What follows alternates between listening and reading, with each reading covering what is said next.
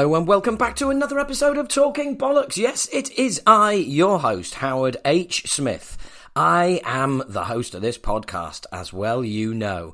Unless you're visiting for the first time, in which case, yeah, it's me. I do this. So, my name is Howard H. Smith. I am the lead singer in UK thrash band Acid Reign. I am also stand-up comedian who performs as a character Keith Platt, and myself.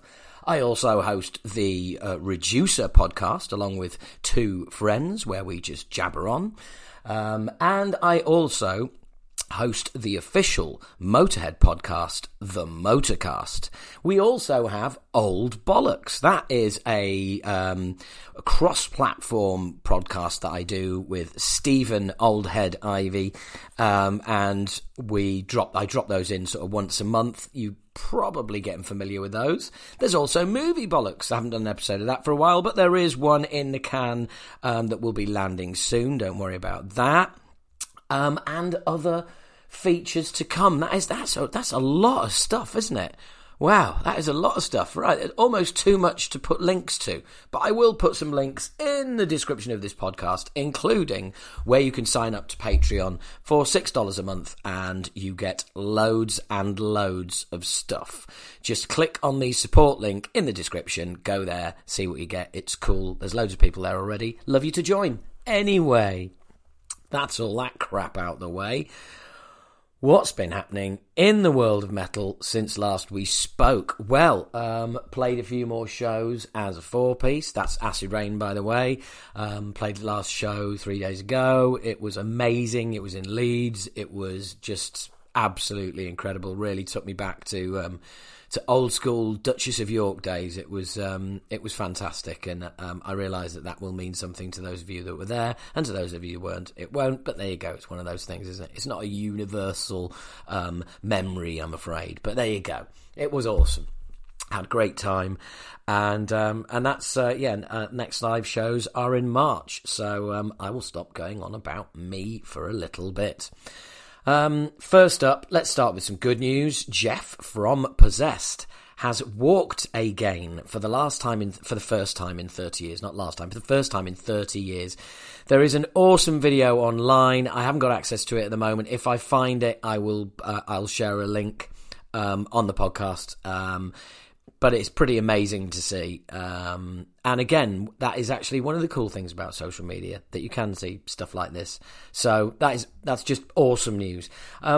However, not awesome news is Judas Priest's Richie Faulkner undergoes emergency heart surgery. So on Monday, this Monday just gone, 27th of September, Judas Priest announced it was postponing the remainder of its US tour due to major medical heart condition issues. So, basically the rescheduled 50 Heavy Metal Years trek kicked off on September the 8th in Reading, Pennsylvania, and was slated to run through October before concluding in November in Ontario. Earlier, Faulkner's girlfriend, Marie Lynch, daughter of former Dokken guitarist George Lynch, shared the following statement on Instagram. "Thank you to everyone and all your messages. I'll try and get back to you as soon as I can. Richie underwent major emergency heart surgery. He is stable and resting. If you know him, you know how tough and strong he is. So tough that he finished the show and kept the hair flips coming. There's no one like him. We'd be lost without him." Right, okay. So clearly, he may well have actually been having a heart attack on stage. That's what that seems to hit at. So wow, that's amazing. It really is. So look, he's in he's in hospital. That's the main thing, which is obviously where you should be after something like that. But shit happens, man. Make sure you get your medical done with your doctor and all the rest of it. Because the minute you hit certain ages, as a bloke, things start to go pear-shaped, or so I'm told. Anyway, get well soon, Richie Faulkner. And a complete change of tack, Jeff Tate performs Queensryche's entire Empire and Rage for Order albums in Orlando. And the reason I picked up on this news story was the fact that, well, does Jeff ever do any of his, his solo stuff? Does he ever do any of his, recent albums since he, let's be honest, got booted out of Queensryche? I mean, all I ever see are little news clips, and it says Jeff Tate performs this Queensryche album. Jeff Tate performs that Queensryche album. Oh, Jeff Tate's done some more Queensryche. Does he ever do any of his his stuff? Can anybody tell me, please? Because at the moment, it just seems like he's basically he's just a walking cover version of a band he's not in anymore. But I mean, not a criticism. I'm just saying.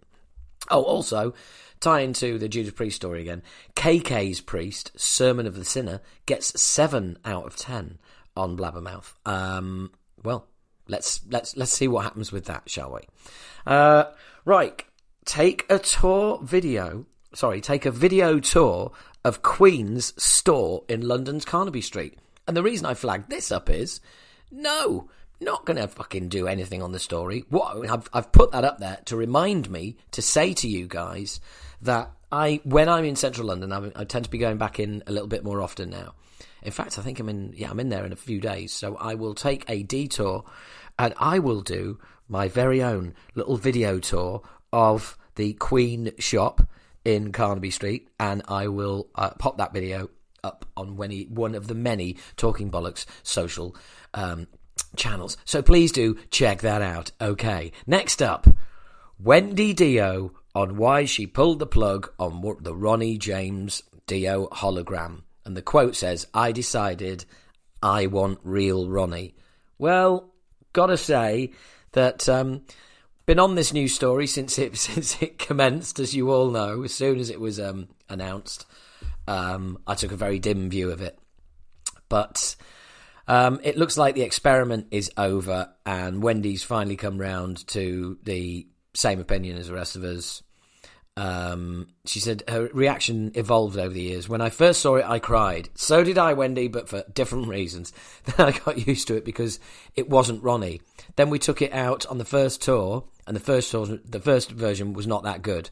The second one was a lot better. That'll have been after the eyes were redesigned. Who can forget that classic news story? But I decided that I don't want to do it anymore. I decided I want real Ronnie. So we're working on a stage with a Dio band, which will be going out in March 2022. Instead of having a hologram, it will have a film of Ronnie with a live band playing and with special effects and everything else. That's what we're working on. We're working on it with Paul Dexter, who is Ronnie's lighting and design engineer, and a bunch of other people, and also the Eye Illusion people who did the hologram are doing a bunch of special effects for us with it." So there you go. I never say never, but technology is different every day, and I just decided I wanted to see Ronnie. Queen does something similar with Freddie Mercury. I haven't seen that. Ours was a little bit different to that because we have all these great effects, 3D effects. It's almost like going into a ride at Disneyland. Well, yeah, it's still it just wasn't working. So there you go. The Dio hologram is no more. Hard luck, everybody. No chance to go and get to see a massive hologram of somebody who was very small and it looked nothing fucking like him. You may as well have just watched, I don't know, an episode of some cartoon program and pretended one of them was Ronnie Dio, or flipped through some of the old Pandora Peroxide cartoons that Ronnie got mentioned in thousands of times in Kerrang, and just look at that. Anyway, here's another story that doesn't seem to go away. Sebastian Bach says there is no reason why classic Skid Row lineup shouldn't reunite. We're not getting any younger. Well, there you go. That's going to get Godless all excited. And then literally on the same day, Skid Row's Rachel Bolan on upcoming Skid Row album. I just can't describe how awesome it all sounds. So, Seb, take the fucking hint, will you? The rest of the band are very much focused on what they're doing now, as opposed to what they did with you years ago. This is a bit of a classic. Ex-Manowar guitarist Ross the Boss calls current version of band Mediacore, says recent music output has been terrible. Now, as much as I agree with him, I'd also say the same of when he was in the fucking band. But let's see how hard he goes in slagging him off. When a band gets big and the money hits, greed, avarice and evil take its place. A guy that I thought was my partner wasn't. He was referring to Manowar leader, bassist Joey DeMeo. So he wanted me out. He goes, "You gotta go." I go, "Really? I've got to go? Why? I've got to go? Why? We're equal partners, 50%. Why do I have to go? Why don't you go?" The whole thing the whole thing was his antics and his bullshit was so insane. I just had it up to my neck with him. When you have it up to your neck with somebody, you've just got to go, get the fuck out of here. I can't take this anymore. It was ego, greed, avarice, evil. He's also thrown that in as well. So Joey DeMeo is now evil, he explained. When Joey and me met, I already had 4 major albums. He had done 0. Joey DeMeo was nobody when he met me. I had already done 4. You mentioned that earlier, mate. I had no will to fight him. If I were to fight him, I wouldn't have killed him. He's just a fucking pariah. You can't live with that. My heart couldn't take it. I can't take evil. And I know people who are going to be... It's going to be hard for them to hear it, but I'm better off now. I really am. Ross went on to say a few more things. Well, if the financial arrangements were right, but Joey is a scumbag that would never have that. I'll never say no, but you never know. I just got called him a scumbag, so it's not going to happen. He's securing the fact that Manowar are media core fucking pieces of shit right now. What they're putting out to the public is just terrible. Now, I mean, yeah, really. The Manowar press releases, as I've read before, are like super over enthusiastic and insane. But that was Ross the Boss just going for it, just fucking absolutely go, come on, you fucker, hey, get your rabbit skin wrapped round your bloody torso, hey, get out there, get some swords. Now there's a thing, right? Can't we get Ross the Boss and Joey DeMeo to have a sword fight? Yes, no, not a rude one. Don't be like that. Grow up, stop sniggering. Right? But can't we get them to have a proper, genuine sword fight or jousting? Settle this in a fucking Manowar fashion, you couple of fucking hairy arsehole bastards. Instead of slagging each other off in the press and talking shit, why don't you put your fucking mortar where your mouth is, or whatever fucking ancient instrument or fucking weapon you choose to smash each other over the head with lutes. I don't know, you catapult each other over walls. I don't give a fuck, right? But it's about time these 2 old bastards used a medieval way of settling this. I want to see torture. I want to see both of them in the stocks. That'd be... Right, come on.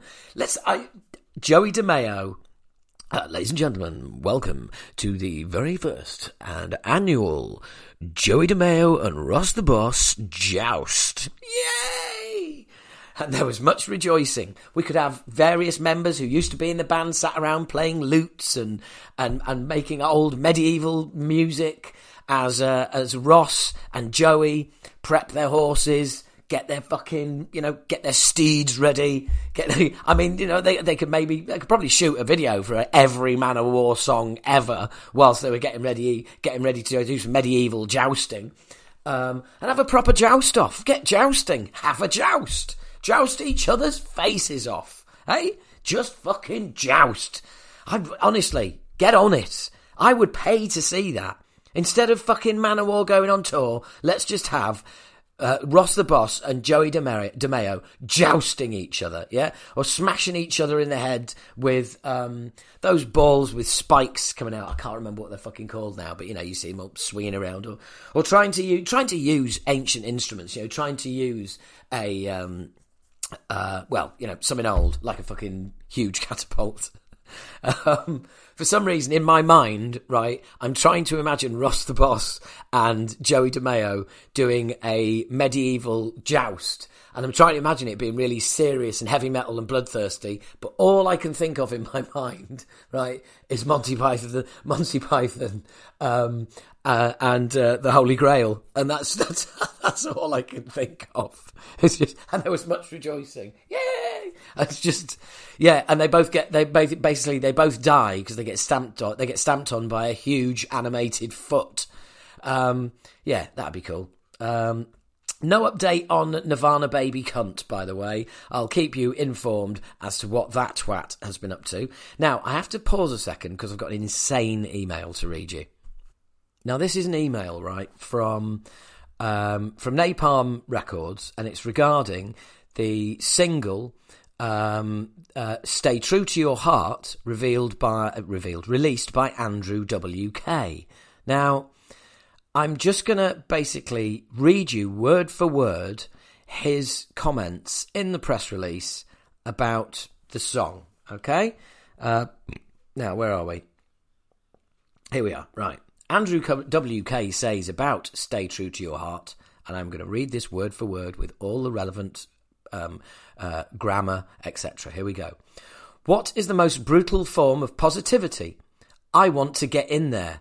Being and staying. Being true to yourself isn't the same as staying true to your heart. They told me all about this when I started forming, approving the disapproval of others, happiness, seriousness, zones of care, yourself, your family of supervisors, your city of strangers, your bathroom, your basement, your street. What does it mean for me to be not human? What does it mean for a not human to possess my party mindset? It's not appropriate for me to analyse this song in that way. The song is meant to analyse me, and the listener is meant to party. You fucking cunt! You absolute fucking arsehole! Talk about having your head wedged so far up your fucking arse that you can no longer see daylight. There is a man who is lost to the world. What the fuck is he talking about? What a load of preposterous nonsense. And that should be the name of the new fucking Andrew WK album. Preposterous Nonsense. Actually, no, there'd have to be a party in there, wouldn't there? The Preposterous Nonsense Party. But fuck me. Really? That is just... I mean, yeah. There is a word, and I'm searching for it. And rather than sit here and go on about it, I'm just going to pause and think what the word is. Pretentious, not just preposterous. Pretentious, I'll try and say both. Preposterous pretentiousness. Just absolute, out there, complete, cloud jockey, mind-numbing, lost it. Out to lunch, out to dinner, lunch, breakfast and tea. Not in for a single fucking meal. Now, I know for a fact that Stephen Oldhead is up for talking about Andrew WK's new album on the next episode of Old Bollocks. So, that is going to be an interesting one, isn't it? Anyway, yeah, what a fucking insane email. Right, finally, see what I did here? John Bush revisits his time with Anthrax during Metal Allegiance Long Island concert. Do you know what? This is really annoying because he did this concert on Saturday, which is, funnily enough, I was playing a show on Saturday as well. But yeah, and I interviewed him yesterday, and I could have asked him about it, but I didn't see this news story around. So that's a bit annoying. So I don't ask him about this, okay? But I just wanted to say that he did it, and that was cool.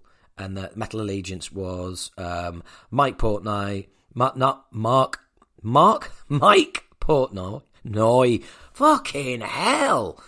Look, there's a lot of people. Fuck it. I'm moving on. So, I'm moving on to the wonderful John Bush. Now, we had a chat yesterday. It was supposed to be half an hour. Ended up being about an hour because he's such a nice guy and because we are singers. So we got to basically chat about singing. So about the last 20 minutes of this, 25 minutes of this, is actually just talking about singing. And it's really cool. It's great. I mean, I've definitely picked up an idea of something, you know, that I'm going to start doing. And yeah, it's a really, really, really enjoyable chat, and we kind of went off piste a bit. In fact, we're rarely on piste, and the piste is the Symbol of Salvation has got a 30th birthday coming up, and they're bringing out Symbol of Salvation Live, which is a combination live album and video. Look, I'll put a link to it all, but there's some really cool packages, all sorts of different coloured vinyls, all sorts of extras as well. Including songs that because like Dave Pritchard, who was a member of and one of the founding members of Armoured Saint, passed away before this album was released, and they've got basically one of the formats. You've got some of his demos that he plays on are extra tracks, which is so cool. That is so cool. But look, I just had a great time. We don't talk about Anthrax, so don't expect any Anthrax chat. But there is some really cool stuff in there, and it's just, guys, me and singers, we get on. It's just a really cool, relaxed little chat. So this is John and I shooting the breeze just the other day. The video of the interview is also available on the Talking Bollocks YouTube channel, which you can visit right now. That is Talking Bollocks with a Z on the end instead of an S on YouTube. And you can watch John and I have a chat on Zoom. Or just listen to the audio coming up now.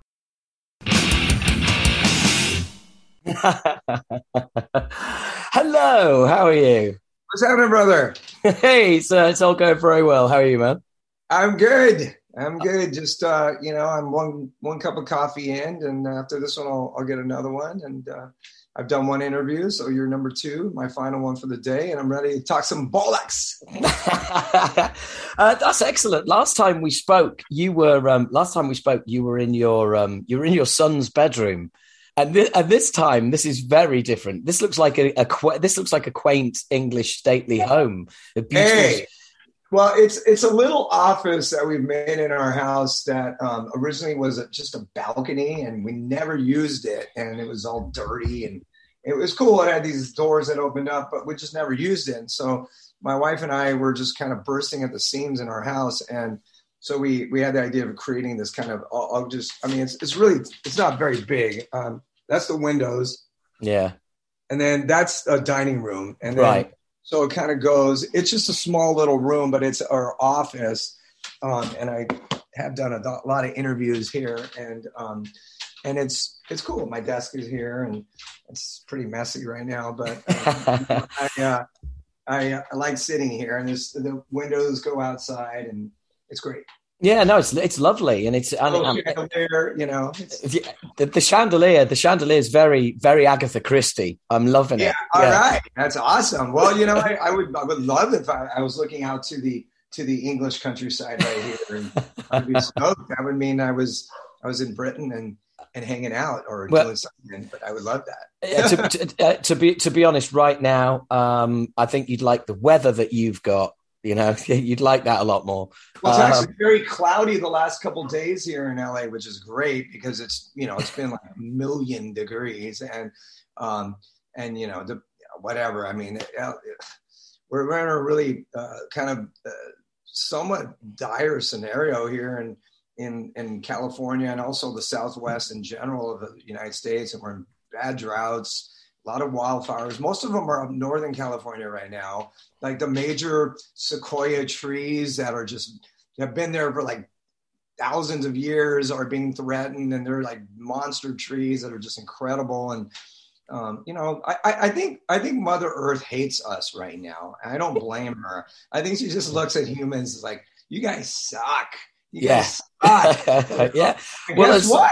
In the end, she'll have the final say anyway. So people are like, oh, the earth is going to keep on going. It's us that are going to.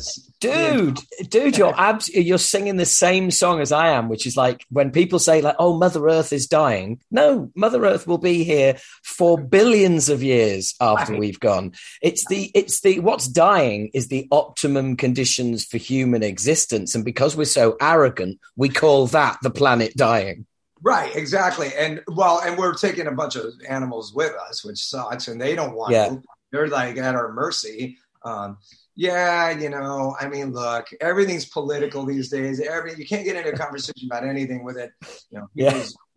And I'm a guy who kind of rides on the middle anyway about stuff. But I'm pro-environment. Who's not into the environment? Like, I mean, God, like, how is that a political, like, yeah. If you have children, don't you care about what they are inheriting? Like I'll be dead. I'll be, probably 30 years, man. If I'm lucky, knock on wood, I'll make it that long. And then, chances are I'm going to be gone, but they're going to be here. And if they want to have kids, can't we do the right thing by the environment? And, couple that with try not to, eradicate industries for people who have work. I get that. There's got to be a transition period to help people to with things that aren't good for the planet, but yet, we don't want to put thousands of people just on the streets, because in LA, we already have thousands of people on the street, which is a whole nother ball of wax.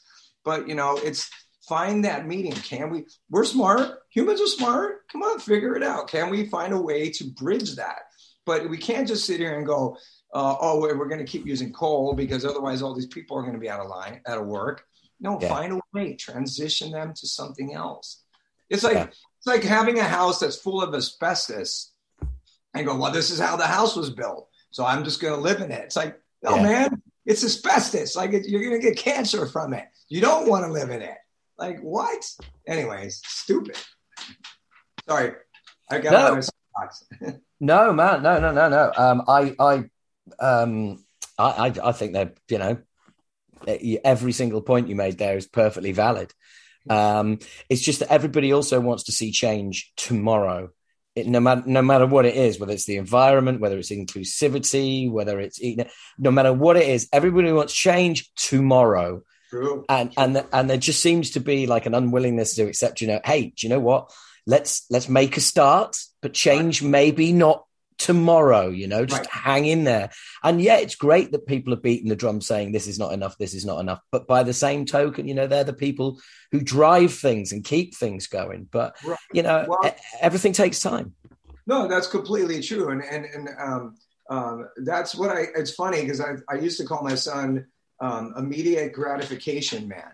Because that's with the world, with these and this, everybody just, immediately they can get something like it, I want to go to that restaurant. I wonder let me find out how it is, everything's at your disposal. So it's created this world of having immediate gratification or immediate information.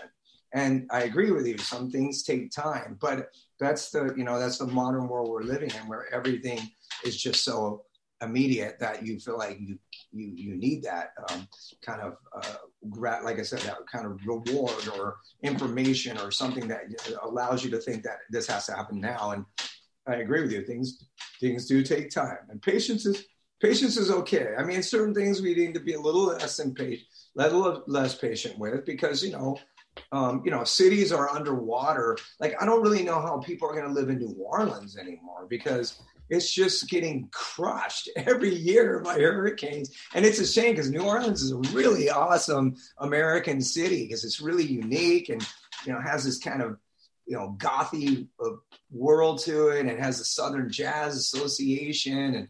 And, so it's a really special city, but it's going to be underwater, and it's just, they got to figure a way to fix it. And I don't even know how. And the weird thing is, when you were talking there about that, and like my mind was kind of running away with, wow, what if, are we coming to a point where these kind of major cities are going to become, uninhabitable because of weather? And we're looking like, maybe this keeps going the way it is 10, 20 years in our lifetimes, knock on wood, hopefully in our lifetimes, we are going to start seeing, literally cities being abandoned and people just saying, look, this is, we're done here. Well, and that is some kind of, that's some kind of horrible futuristic sci-fi movie I've seen, I'm sure. Yeah. I mean, the truth of the matter, you got cities like Phoenix and Las Vegas, and they're great cities, for the most aspect. But I really don't know if those are places that were millions of people were really supposed to be living, because it's the desert and there's no water there, and it's 120 degrees in the summer. So I don't really understand that building this major metropolis in some of these places, it makes any sense. It just probably never did. But yet, and that's where people are kind of relocating in America, because they're like, they don't want to live in the freezing cold of like Buffalo, New York anymore. So they go south, and that's kind of the migration that's been happening in America. However, if there's no water, there's no water. You can't live there. You can live without oil. It will be hard, but you can't live without water. So, yeah, if there's no water, you're going to have to rethink living in these places, and Yeah. or just build tunnels or these pipelines, and that's what the new thing people are talking about. And granted, rivers come from up north and they bring water and dams and stuff. But if you have to build dam after dam after dam, perhaps the question is, should people really be living there? Yeah, and just that same, it might be a question mark itself. It's one of those, just because we can, it doesn't necessarily mean we should. That's true. Exactly. Good point. Exactly. Yeah. It's like if you're building a pipeline hundreds of miles to a place that has no water, I don't know. Maybe there's not supposed to be anybody there. That's true. Well, we'll see what happens. It's a work in progress for us humans. Yeah, and it always will be. It's like the great Bill Hicks once said, we're just a virus with shoes. Wow, that was way ahead of its time, actually, right? Oh man, yeah. The man was way ahead of its time. And watch this for a segue. Speaking of being ahead of its time, the album Symbol of Salvation. See what I did there? The album the album of Symbol of Salvation. Believe it or not. Well, actually, you wouldn't believe it because, I'm just going to tell you straight out. We were label mates when the album came out, because I was in Acid Rain on Music for Nations, on Under One Flag, which was an imprint of Music for Nations in Europe. And I think, you were on music. I think you were on the main Music for Nations label when this came out in Europe. But maybe they distributed Metal Blade. Yes, they did. Yes. Yeah, that sounds right. Yeah. Memory serves me back 30 years. Yeah. I know what you mean. But I was. And what band? What were you in? I was a band called Acid Rain. Rain was spelled REIGN. Cool name. Thank you very much. But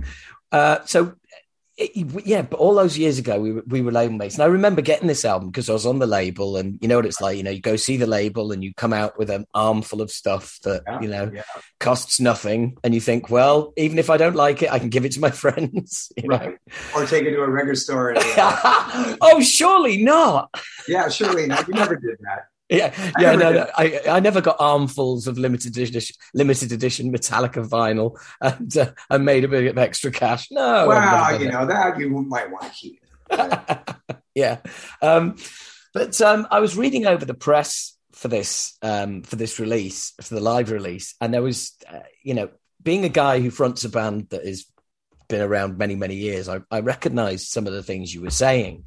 And one of them was getting a chance to perform this album and playing songs for the first time all these years later, and kind of being amazed that you're playing some stuff for the first time, and the fact that you're actually got a chance to play it all those years later, and that there's crowdfuls of people who want to see it, and you're making a live album of it. If someone had said that to you 30 years ago, you'd been like, what, you crazy? And I really kind of resonated with me, because I think you go back all those years and you're so focused on what you're doing at the time. The future is just not a thing. But then when you get so far removed from it and you're looking back at it, it's great revisiting this stuff and sometimes kind of giving yourself a little bit of a pat on the back, saying, do you know what? Yeah, we did a good job there. Yeah, well, I think that usually when you make a record and then you go out and play, you find a handful of songs that you're going to play, usually, especially if you have previous records. It's like your first album, of course, you go out and play the whole record. But when you already have a couple of records prior to that, you have to fit it into the set. And, of course, you want to play new songs because you just made this record. So you want to play it. You want to focus on new songs, but you don't also want to dog the old tunes and, the old guard. So, it's just you're bridging that together and finding a happy medium there. But, there certainly were tunes that if we played once or twice, that might have been the only amount of times that we played them. So to go back and do this whole record in its entirety of the tour, it was fun to really bring those tracks live and in a rehearsal setting, and then going and playing them live and playing these songs that we, like I said, we just hardly ever played. Rain of Fire and Last Train Home, we played those songs, Tribal Dance, many, many times. But Another Day and Truth Always Hurts and Burning Question and Hanging Drugs. These are songs that we just really hardly ever played. If we played once, maybe. And so it was really cool to play those tunes live. And then in with those other tunes, that's what made it really special. And I've been saying, as I've been doing interviews for this record, is that it just is a really broad album for a hard rock metal band. It's just really versatile.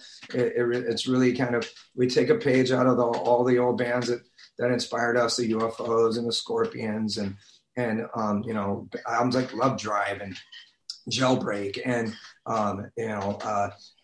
you can go back to like Sad Wings of Destiny and all these records that were versatile for a hard rock metal band, and Lights Out. And that's kind of what we always wanted to do as a band, is be a band like those bands, because we love those bands so much. And so and I think that we were able to kind of do that. We did it our way, of course, the Armored Saint way, but we did it. We were a band that really kind of pushed the boundaries on our style. And that was what we always wanted to do. Sometimes we couldn't figure out exactly how to get there.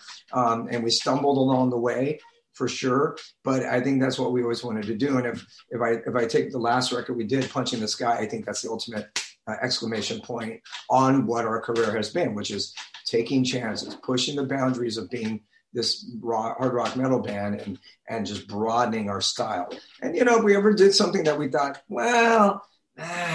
maybe that's just a little too far out, I think we were honest with ourselves and we pull it back in. But it wasn't that often. And, I think we're confident in ourselves that we think that we could do that. Yeah. And it's funny because there's something else that you said in some of the press I've read, which you've kind of touched on there. And I kind of pride myself on this. And I was nice to see somebody else bring it up. I consider myself one of the most objective fans of my band that there is, I mean, you've got to be a fan of the band you're in, otherwise you're in the wrong band. Sure. Yeah. But also I think it's really important to be able to do a complete 180 on that and look at what you're doing as a fan and be objective and go, do you know what I mean? Because I think that is so important, because that helps you maintain perspective. It's very easy to just get wrapped up in what you're doing and think everything is great. Right. And especially, years later, because let's face it, it's been around a couple of not a couple, we're talking about almost going on 4 decades here. Yeah.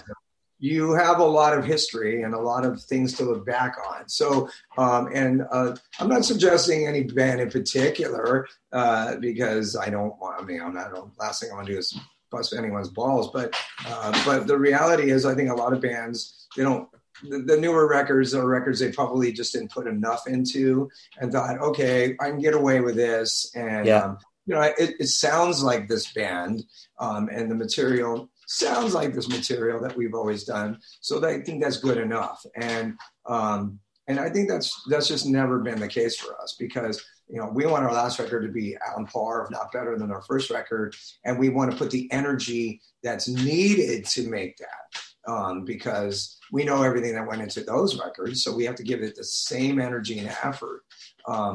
You have to push yourself even more when you're doing newer music, because times have changed and, you're not in the same kind of peer group anymore and everything's morphed. So I think you do have to push yourself as a musician when you're making records years later, or not. Yeah. And so you have to be honest. And trust me, when me and Joey work together and he's recording vocals of mine, there's times and I'm like, it sounds good. And he's like, not good enough. And I'm like, dude, really? And he's like, you could do it better. And I'm like, really? I think it's good. No, I think it could be better. And I'm like, all right, let's do it. And, in the end, you're always happy that you did. Maybe not at the moment. Yeah. Do you know what? I'm exactly the same. And I think when recording vocals, I don't know if it's. Personally, I think it's so. I would say this being a singer, but I think it's so unique because you make. It's noise you're making with your body, for God's sake. Yeah, I'm not. You're not hitting anything. You're not strumming anything, and it's so objective that for me, I just think I've come to the conclusion I'm just too close to what I do to actually to actually be able to go, yeah, that's the one. It's now, I've now got to a stage where I think it has to be so collaborative that that takes a bit of pressure off me as well, because I feel like we're working as a team, as opposed to I'm going into the booth as a boxer and I got to fight my way out of that box, and everyone's against me who's out there, which is definitely something that I've done in the past. But I think when it becomes a collaborative thing, that's when when someone else gets the best out of you, because they take you places you wouldn't push yourself. Right. It's I just think that there is a fine line, because the more people that you get into that collaborative process, the more things could get diluted, and then you're bouncing with many opinions, and that's a little dodgy right there. So I should have been clear. I meant collaborating with one person. It could be more than one. It could be two, because you might be. But it's just I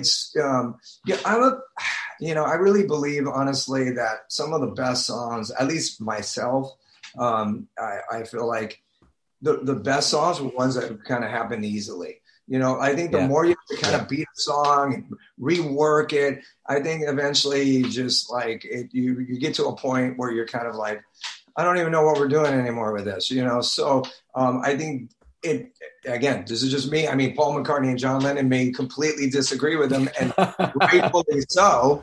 But at the end of the day, I think, and for my career, at least, and when I look back on, it's the songs that kind of almost, like I said, they kind of write themselves.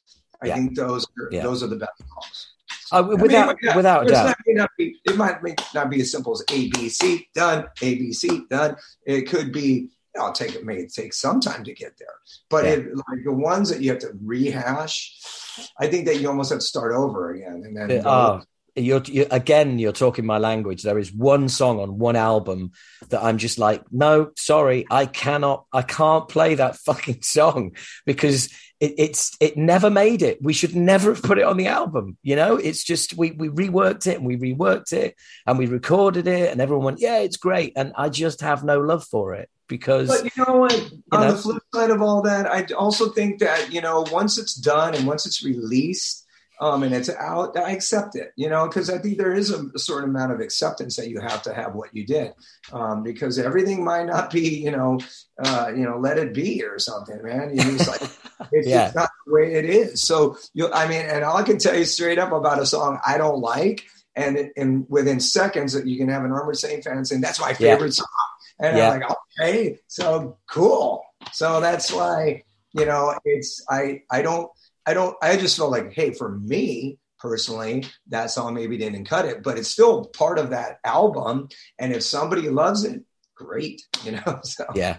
Do you know what? You're absolutely right. I mean, it's a personal thing to me, but I would never say what that song is publicly, because some fan hears it and goes, oh, I love that song. And it's like, oh, sorry. Yeah, I've just needlessly pissed on your opinions there. Right, exactly. Yeah. Why reveal that? Let them live in it, let them live in that. So. Yeah. No, I know what you mean. But I also putting this album out, I think is, and the extra tracks and stuff that Dave plays on, that's kind of incredible, isn't it? That brings a whole kind of uniqueness to the project as well. Yeah, it was songs that we wrote during that period. So that's why, obviously they didn't make the record. And, in retrospect, I don't think they were on the same level songwriting wise. However, they did have their own special little charm. And that's why putting them out and having Dave actually performing on them. And they never really were on vinyl, which is really another cool thing. I mean, if somebody told me that when we made Symbol and these other tunes that never made it, and we recorded those on a 4-track, cassette 4-track. That's how they were recorded. If somebody told me that they're still going to be on a vinyl one day, I would probably say, not those songs, man, not those songs. But here they are. And it's really cool. And I have to give tons of credit to really Tracy and Metal Blade and Brian to be able to do that, because they are always looking for inventive ways to kind of put the new package out of something old and something cool, and you just off the chart stuff with that, and it's great. I love it. So it's really cool, and I love vinyl, and I'll be excited to hear those songs on a vinyl record myself, actually. I had Brian on here a couple of weeks ago, and he was talking excitedly about the whole package. And of course, you've just reminded me that like when the album was coming out originally, that's when everybody was turning their backs on vinyl, and it was kind of like, you know, CD and cassette only. Yeah, that's an amazing. You know, I still like CDs too. I purchase CDs and I listen to them in my car. I still like packaging. I know that, you see, now that's not environmentally friendly, but I mean, nothing beats an album. You know, the big packaged album cover. I mean, it's the best. You know, still to me, it's the best. But I still buy CDs because I listen to my car, and I always feel like for myself, I'm more connected to a record if I have the aesthetics of the actual product. If I just download something onto, you know, the hard drive or whatever, I still have an iPod, but which I love, but I just don't feel as connected as if I purchased the. See, look here, check it out. Right here, it's right here. Here's a bunch of CDs of things I bought recently. It's Joe Bonamassa. I got Hailstorm. Nice. Chicano Batman. This band Blitzen Trapper, which is a cool like bluegrassy band. You know, these are, I buy the CD, I listen to it in the car for a while, and then eventually what they'll do is they'll make it onto the hard drive that I have, and then that goes into the iPod. But I need to be able to like open this up and, you know, read the lyrics and once maybe. And it's probably only once, or the credits. You know, I still as a fan want to be connected that way. It's important to me. I totally agree, and I'm a big fan of the CD as well. That's my format, because as much as I love vinyl, you can only listen to a vinyl album once. The next time you listen to it, there will be a scratch somewhere. Doesn't matter how careful you are, and that really pisses me off. So I have to have CD, because otherwise I've got 4 or 5 copies of my favorite albums, and it's just ridiculous. But you got to take care of them. That's the thing, and they are a little more fragile for sure. Yeah, absolutely. But CD, you're absolutely right. CDs in the car, that's what it's all about for me. I'll get a new album, and that's where it gets its real testing ground. You know, it's in the car. You just can't beat a CD blaring in the car for it, like you're doing a road trip or you've got a long day ahead of you, whatever it is. And having kind of like having my friends on my passenger seat stacked up, you know, who's going to get played next? Right. It's fun. That's still fun, you know. And it's crazy because a lot of cars aren't even made with CD players anymore. A lot of them. Yeah. My wife and I have a minivan. That's how we roll with our minivan, because we have kids and cool. You know, we were tooling a lot of my son's friends and daughter's friends around. Well, my daughter's driving now, so she has her own car. But yeah, a lot of cars don't have CDs. But this one, it's a Bluetooth, so it plays CDs. But it's sometimes weird, like it won't.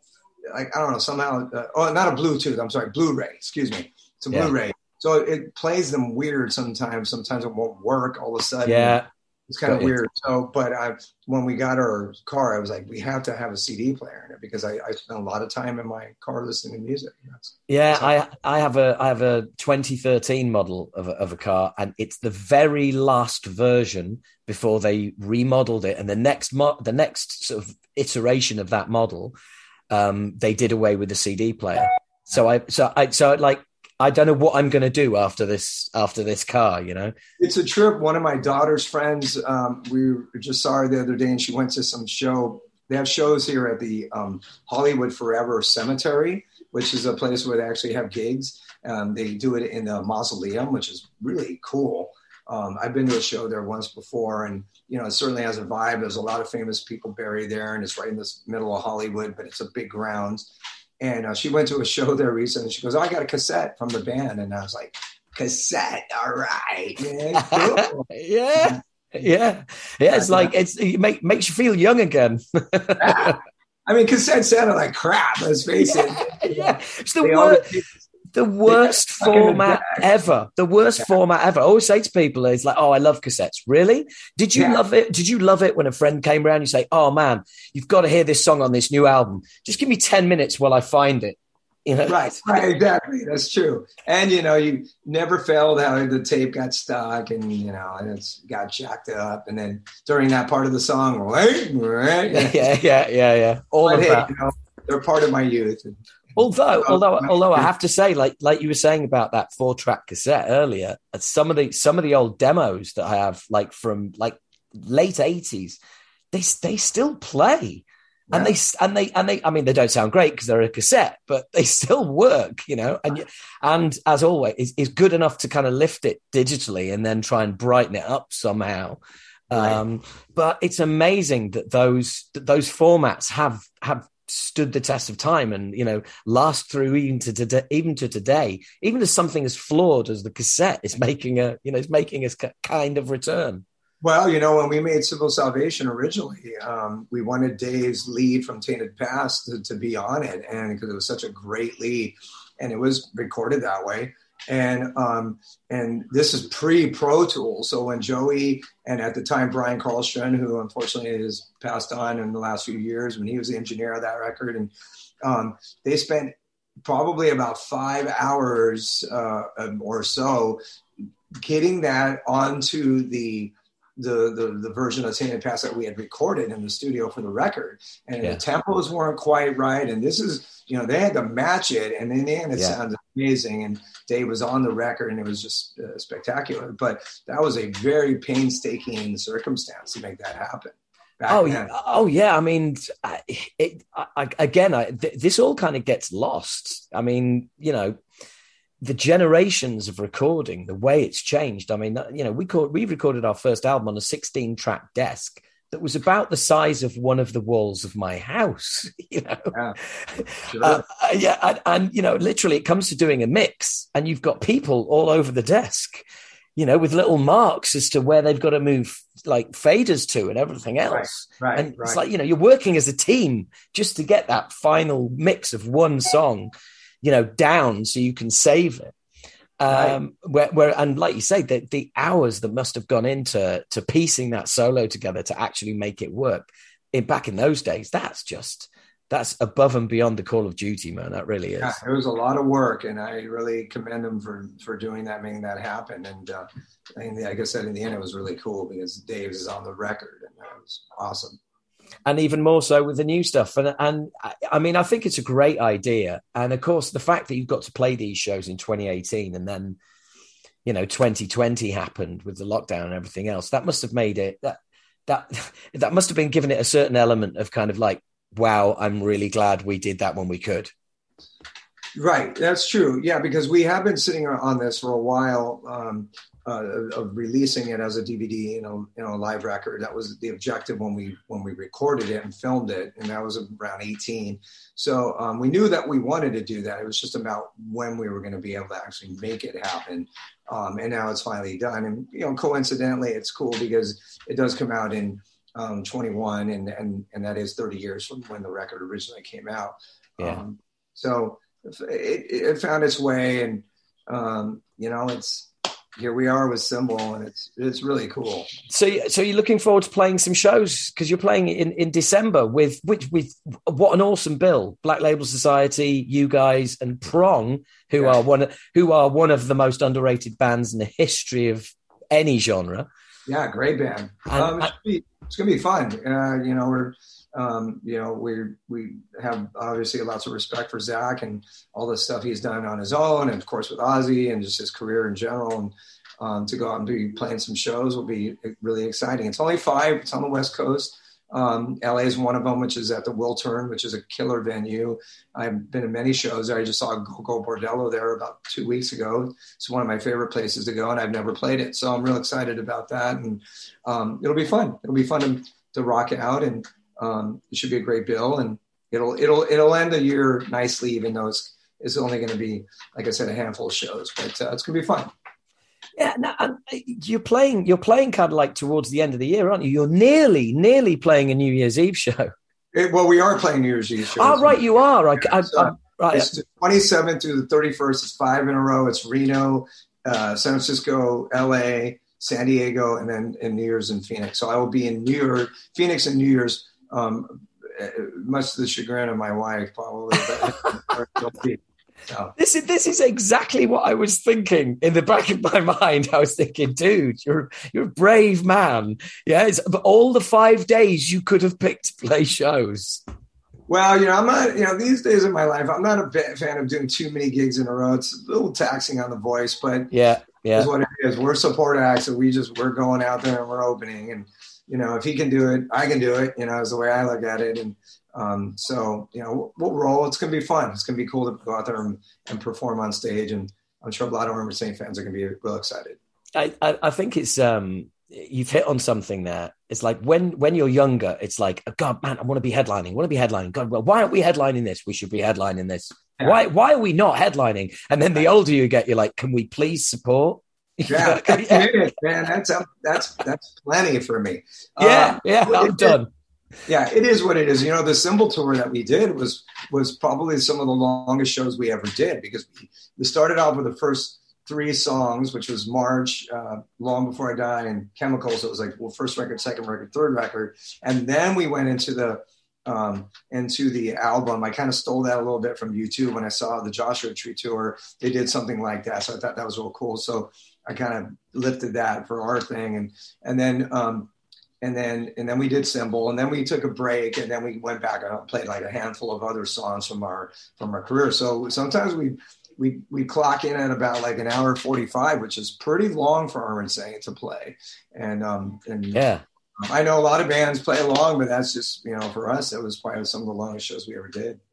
No, I completely agree. I mean, that's like an hour and 45 minutes. That really takes it out of you. I mean, I'd put it this way. I don't think I've ever played a show where we've played an hour and 45 minutes, maybe hour and 35, maybe something like that. I mean, it's not like I had John Paul Jones go into, the 30-minute no quarter solo in the middle of the show, or when Zeppelin would play, and then, John Bonham's, 30-minute solo, and, I mean, it's pretty much song after song after song. So it's relentless. Yeah, man. And that's, and certainly, certainly nowadays, I certainly would not want to be doing that. Yeah, right. Yeah. Not unless I'm doing consecutive and alternate dates opposed to consecutive dates. Right. Don't get me scared, then I'm going to rethink it. I mean, like, I don't know. Yeah. No. Don't really. One last question I wanted to ask you was, I had singing lessons. Should I say that, or should I say I went to a singing teacher? I went to a singing teacher because you're never too old. You're never too old. Oh. And this was probably about 18 months ago, just before the pandemic, and she pointed out some bad habits that I'd got into, which I was, as they happen over the years, you don't notice. And she pointed them out, and I was like, oh my God, really? Yeah, you're right. I am doing that. That's very silly. Do you kind of, are you at a stage in your career now where it's like, look, I know what I'm doing, and I have my routines, and I'm good with where I'm at? Or do you still occasionally kind of, I guess it's that objectivity that we were talking about earlier. Are you still kind of sort of constantly examining what you're doing? I don't mean paralysis. I don't mean paralysis by analysis, but just kind of constantly sort of checking on yourself and like, no, I'm good with where I'm at. No, that's a good question. I like talking about singing. I think that I've discovered a lot of things just lately. You're always learning. You can never be too old to learn. Certainly for me, I fall into that. But I think the key is to sing often. It's a muscle, so it's like anything else. If you take breaks or extended breaks, it'll atrophy, like your legs will if you're a runner. So the key is to always be running or always be singing. And I think that's the key thing. I don't always want to be singing Armored Saint songs because I'll burn out on them. So I just go through my catalog of music, and I'll just find records and I'll just sing through them to them. And then when I'm ready to do, like, now that I'm probably going to start singing the Saint songs now because we're a couple months away. But I didn't want to burn out on, especially the new tunes. and I really don't want to have to rehearse "Can You Deliver?" It's just like, but at the same time, I think the key is to find your sweet spots. I've done that. There's an area I think that I sound best in. It's like kind of this mid-range voice I got. Taking care of myself, as best I can. I don't do some of the extracurricular activities in my youth that I did. That's probably very detrimental to your voice. I like to drink. I do like to drink. I don't drink too much, but I do. I have to watch. I have an issue sometimes with reflux that kind of jacks up my voice. So I try to watch what I eat. I have a little homeopathic, thing that I do every morning. And I'm pretty religious about that. I usually warm up when I'm on the road I have a vocal tape of warm-ups that I do in the morning. First thing I do, I wake up, I always dread it. It's like the last thing I want to do is or the first thing I want to do, should I say, is do this warm-up. I'm like, but I do it, when I'm on tour because I just know I need to. And it kind of sets the tone for my voice for the rest of the day. And then I think that's it. Another thing what I've started to do over the last couple of years, which I never did, which is like, is like about a half an hour before the show, I'll do like the first 5 songs of the set and just backstage sing the whole song of like I said, the first like 4 or 5 songs. And then so when I walk on that stage, I'm warm, I'm ready to go, which is it's very logical. Like, the NBA game, guys aren't walking on, getting a ball and going, okay, tip it, let's go. And like, no, you're doing layups, you're doing stretches, you're doing things to prepare yourself to go into a game. Same as I'm sure soccer players, whatever. So I used to do a couple like shouts and then I'd be done. But, and then I had it numerous times where people said, you sounded kind of in the first couple songs. Then you got warmed up and sounded great. And I'm like, well, yeah, duh. So I do that. I do the warm-ups, get the cobwebs out, as you will, and backstage. And then by the time I'm walking on stage, I'm warm. So I'm learning all these things, and I just discovered some of this stuff. So certainly not too old to learn. And I've taken lessons, things, because there was a couple dire times on the road. It's all about my voice, really. It is, because if I can't sing, I'm miserable. I'm happy. But also, if you can't sing, there's no show. And I've always been conscious. Now, this might just be me, but I've always even as a kid, but in the back of my mind, it's like, and I'm constantly having to bat it away. How's your voice? How's it feeling? What do you like? Because your voice goes, there's no show. Yeah. And that is, I don't want to be Mr. Singer and LSD, lead singer's disease. Yeah. But guys, that's a thing. Well, I mean, look I've done numerous shows in my life where my voice is trash, and I walk on stage going, this is going to suck, but I'll just muster through. And that's the way it is. And times when I thought it was actually damaging my voice, and one tour in particular, an Anthrax, where I was like, man, I just blew it out in the beginning of the tour, and there was no stopping the tour. So, I mean, I get ready and go, okay, what do I got? And I'm like, man. And I knew I had to walk on that stage, and it was horrible. It's crushing. It's brutal. But I just said, bring me down in the mix, and I'll just give it my best. And, I mean, I don't think people really remember. Of course I do, but, and you know what? Unfortunately, knock on wood, I'm hoping it'll never happen, but it will again. But, it's trying to just, and plus I don't want to overthink it. That's another thing. Be in the moment, and like you said, that's a good paralysis by analysis, and I can overthink, and so sometimes you just gotta get out there, and adrenaline kicks in, and then you just go for it. And maybe you won't be at your highest level that particular night, but you still need to perform. Still need to, it's not like we have an understudy. Hey, get the understudy in. Yeah, exactly. Yeah. There ain't no understudy here, man. You just got to go do it, Yeah. So I'm always empathetic towards singers. And of course, the first thing I do when I go to a show, I was like, how does he sound? And I'm scrutinizing the crap out of him. But at the same time, I'm always empathetic. And if I could tell somebody's not quite there, I'm like, oh, man, poor guy, shit. Yeah. so bad for him, but Yeah. we've been there. So. Yeah, absolutely, absolutely, and there's nothing you can do. Well, by the way, I've got to mention the warm ups as soon as you get up. That's a great tip. I'm going to steal that. I'm going to use that. I already do the pre-show warm-ups, but I'm going to trade you because I've got something for you as well.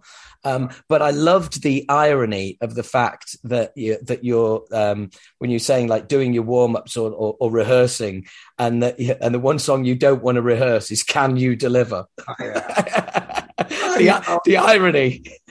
Well, again, it's only because I don't want to. I mean, look, I love playing Can You every night when we do, and yeah, there's certain songs I wish I could retire temporarily from the set, and we do, and then bring them back. But it's when we play it live, it's always great. But I don't necessarily want to practice it like yes, really, but I do sometimes still.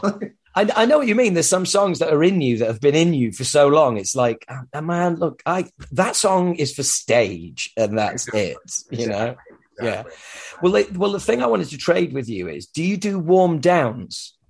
I do. Yeah, I do. Ah, right. Okay, cool. Right after the gig, I had a teacher, and his name was Ron Anderson, great guy. I think he just taught a lot of people through the years. I haven't seen him in a long time, but I've called him periodically in some dire scenarios, and he's like, okay, this is what you do. And but warm down was really essential that he told me, and I do it. And he said, you have about a 45-minute window. So like, you don't have to do it the second you walk off stage, but you don't want to wait too long, because then it's not useful anymore. But yeah, you got to warm down. It's really crucial. And the thing about the warm up is because we're rock singers, so you belt it out, and the next morning you wake up and, you're going to be a little raspy. You've been on a bus in the air, and, maybe you had some food or, a couple drinks, we wake up, your voice is like, so when you warm up, it kind of warms it. It warms it. And it's really, really very soft warm ups, very soft. So like, you just get up and just really softly do your warm up, and then ease into it. And again, it would be equivalent, like I said, of a guy waking up who played sport, and he just kind of stretch a little bit in the morning, just because your muscles would just logically be tightened up from the previous night. And that's an absolutely, I think that's a perfect comparison. Because that's without doubt when you feel your worst, and that idea. I mean, so do you start with like maybe just even a hum, something, hum. Yeah. Right, and then kind of build up to something that's a little warm. It's just always it really kind of helps. Right. Yeah. See, I'm a guy, I'm always a little bit hoarse, no matter what, so I can get away with being a little more hoarse than normal. I don't have a super clean voice, and all of a sudden now it sounds raspy. I'm always raspy, but I certainly don't want to be too raspy. But I feel like I'm, knock on wood, man, I've been singing pretty well, and I'm real proud of myself. I think a lot of it is just the key is just to keep singing. So. I look, you're absolutely right. I mean, literally, I played a show Sunday. We just did a bunch of shows, a little run, and slightly raspy, but I think I'm probably actually enjoying singing more now than I have for years. And I don't know if it's because I'm older, or also we're the kind of band that always has a pit and stage divers and stuff like that. Whereas with the way things are now, people are coming to shows, but that isn't necessarily a thing just that's coming straight back, because people are still a bit cautious. Oh, yeah, of course. So for me, it's kind of meant, right, actually, do you know what? I'm like, the vibe is slightly different, and the connection is slightly different now, because instead of people just being like a mass of humanity, it's now more individuals stood watching. So it becomes more of an eye contact thing, and dare I say it, as the singer of a thrash metal band, but it becomes about like connecting with people and singing to them and as creating that connection. And it's been a very different experience, but it's kind of beautiful. Yeah, for sure. Whatever is your place of like warmth or whatever works best for you as a musician and as a singer and a performer. Those are the things you kind of hone in on and figure out. And it is ever evolving for people. And once you kind of click into that, whatever that may be, performing live, performing in front of a big crowd, small crowd, studio, rehearsal, you're just finding your ways to just like they hit those on the head. And however you do that is, I think you always feel good about it when you're able to connect those things. Yeah, absolutely. And I think that's true of being in the studio as well. I mean, I have somebody, a producer, Jace Lewis, that just gets the best out of me. And right. It's the two of us in the studio and that's it. And, you know, sometimes I'll push back a little bit and sometimes he'll tell me that like, no, that is the one and that is the one we're going to use. And your opinion is not really needed here, but sometimes I kind of like that, you know? Yeah, for sure. You know, that's great. You know, that's why he's a producer. Exactly. And if you can get that kind of that push and pull right, and that trust of that trust in somebody, I think that is just that's key to delivering the studio vocals. Yeah, because it's a completely different beast. Obviously, I mean, Absolutely. It's like if you go and if you sang a gig like you sang in the studio, halfway through the set, that's the end of the show, guys. Right. And it's funny with live performances. I was just telling somebody the other day, is with YouTube and everything now, you can't have a bad gig anymore, man, because an hour it's online and somebody's watching it, and it's like, man, it kind of sucks because in the old days it's like, wow, that gig sucked, but shit, it's over. But not anymore. That gig's online, and so.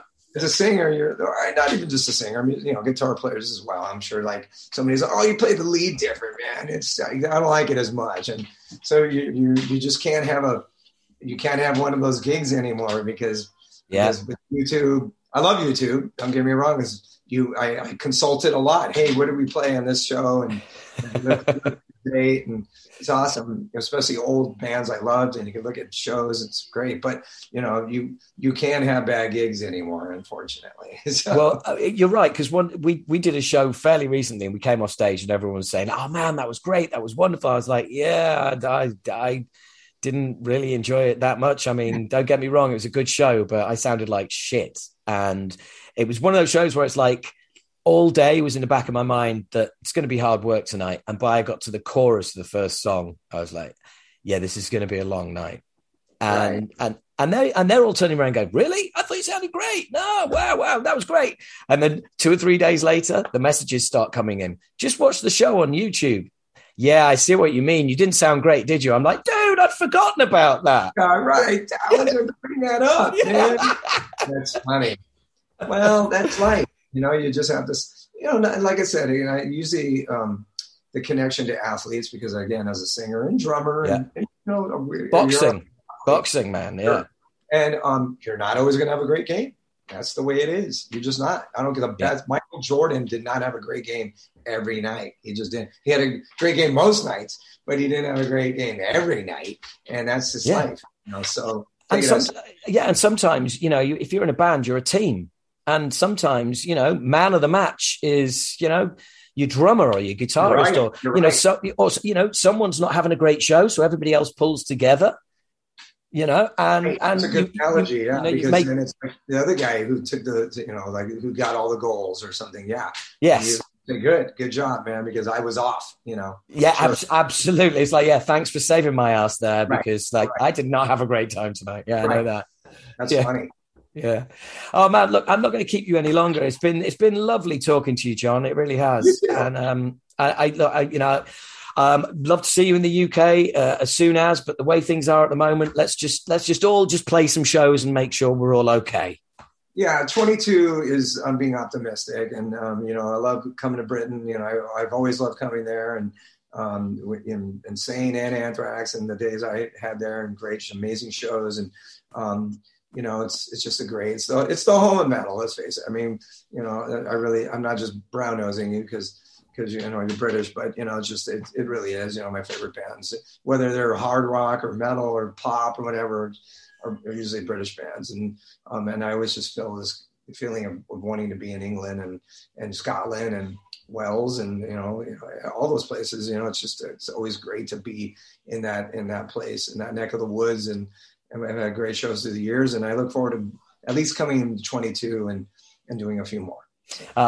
That'd be great, man. That'd be great. It'd be lovely to see you guys over here, because Armored Saint's not been to the UK enough. Yeah, I know. Absolutely. Without a doubt. You're right. Exactly. I mean, the first time we ever came was in 1991, 7 years after March of the Saint came out. And then we played the Marquee. Yeah. That was the first time we came, which was a huge, enormous mistake that we took that long. A lot of it was out of our hands, but I still, to this day, am pissed about it. So, dude, it's almost like you're a bunch of delirious nomads. Yeah, well, we're gonna use the tactic that we didn't overplay. How about that? always leave them wanting more. Yeah. There you go. So, it's like people were yearning for it. And, I have to say that because I'll be pissed that we didn't play more than we did. So. Yeah, no, I know what you mean. Well, look, thank you very much. Have a lovely day. Enjoy your Agatha Christie balcony. Hey. And, it's beautiful, man. It's beautiful. Right, and thank you very much for taking the time out to have a chat. Thanks for having me, and thanks for a great interview. It was a lot of fun. No problem, man. Pipes. Thank you. Take care of those pipes. Yeah, you too, brother. You too. All right. See you soon. Take care, man. Cheers. Bye-bye. And yeah, you can tell that was a lot of fun. It was a lot of fun. I have to say, there was a time there when we were just chatting at the beginning. I thought, do you know what? I need to get this. I need to get this conversation onto Armored Saint. Because otherwise the two of us are just going to just be chatting about world events and all stuff like that forever. Really, really enjoyed that. Really relaxing and cool chat with one of the great voices out there. And in case you're wondering, yeah, I get a fucking buzz off doing this. I really do. I mean, I got to sit and chat on Zoom with John Bush for an hour last night. I mean, how fucking cool is that? It's just, yeah, it's awesome. I mean, I love doing all of this. I suppose I don't really mention it that often, but I honestly, talking to these guys and and especially when you like you follow up and you've spoken to them before. And someone like Max is a prime example, who I've done a number of interviews with now, and it's like, yeah, cool. He knows who I am. I mean, that just does my head in, frankly. But anyway, I'm no different to you. You know what I mean? It's like basically somebody in a band is just a fan who is, a total nerd instead of just a nerd. We're the ultimate metal elitists. Every other band apart from mine is shit. Now that was quite a quick arranged interview there as well, which means that I didn't get a chance to get questions out for patrons. Would normally, if you sign up at Patreon, you get advance warning of who the interviews are with, and you get to ask loads of questions. How cool is that? So that's another reason to sign up at Patreon. But look, I just want to say thank you very much. Thank you to all of you listening. Please pass the pod. Tell people about it. That is the one thing that you can do. If you don't have the money or the inclination to sign up at Patreon, totally understand. If you can chuck me a couple of likes somewhere, if you can tell some people about the podcast, if you happen to be wandering past the Apple Music Store, I don't know, maybe write a really over-the-top brilliant review. No bad ones, don't really need those, please. But yeah, that would be really cool. But look, I get it. It's not everyone's thing. Just thanks for listening. Thanks for downloading. Thanks for streaming. And whatever you do, tell people where we're at. In the description of this podcast, you'll see a bunch of links to stories mentioned here, other podcasts that I do, and please do sign up everywhere you can. And just in general, see you back here in a couple of weeks. Okay? Might be sooner than that. Might be throwing some bonus shit your way. Who knows? But I've got one very, very cool thing in the works. If it comes off, it is going to be completely different to anything anyone else is doing, and I am really, really excited about it. But there you go. Can't tell you any more than that. So, there we go. That's the end of the podcast.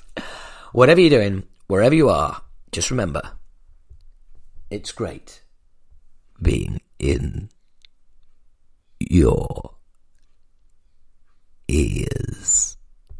It really is. I love it. It's a pleasure. It's an homage. Right, now that was a mixture of honour and privilege. I've done this before. An homage. Okay, so there you go. That is honoured and privileged is honaged. So I'm honaged to host this podcast. Oh, for fuck's sake. I'm going to shut up. I'll speak to you again soon. Cheers.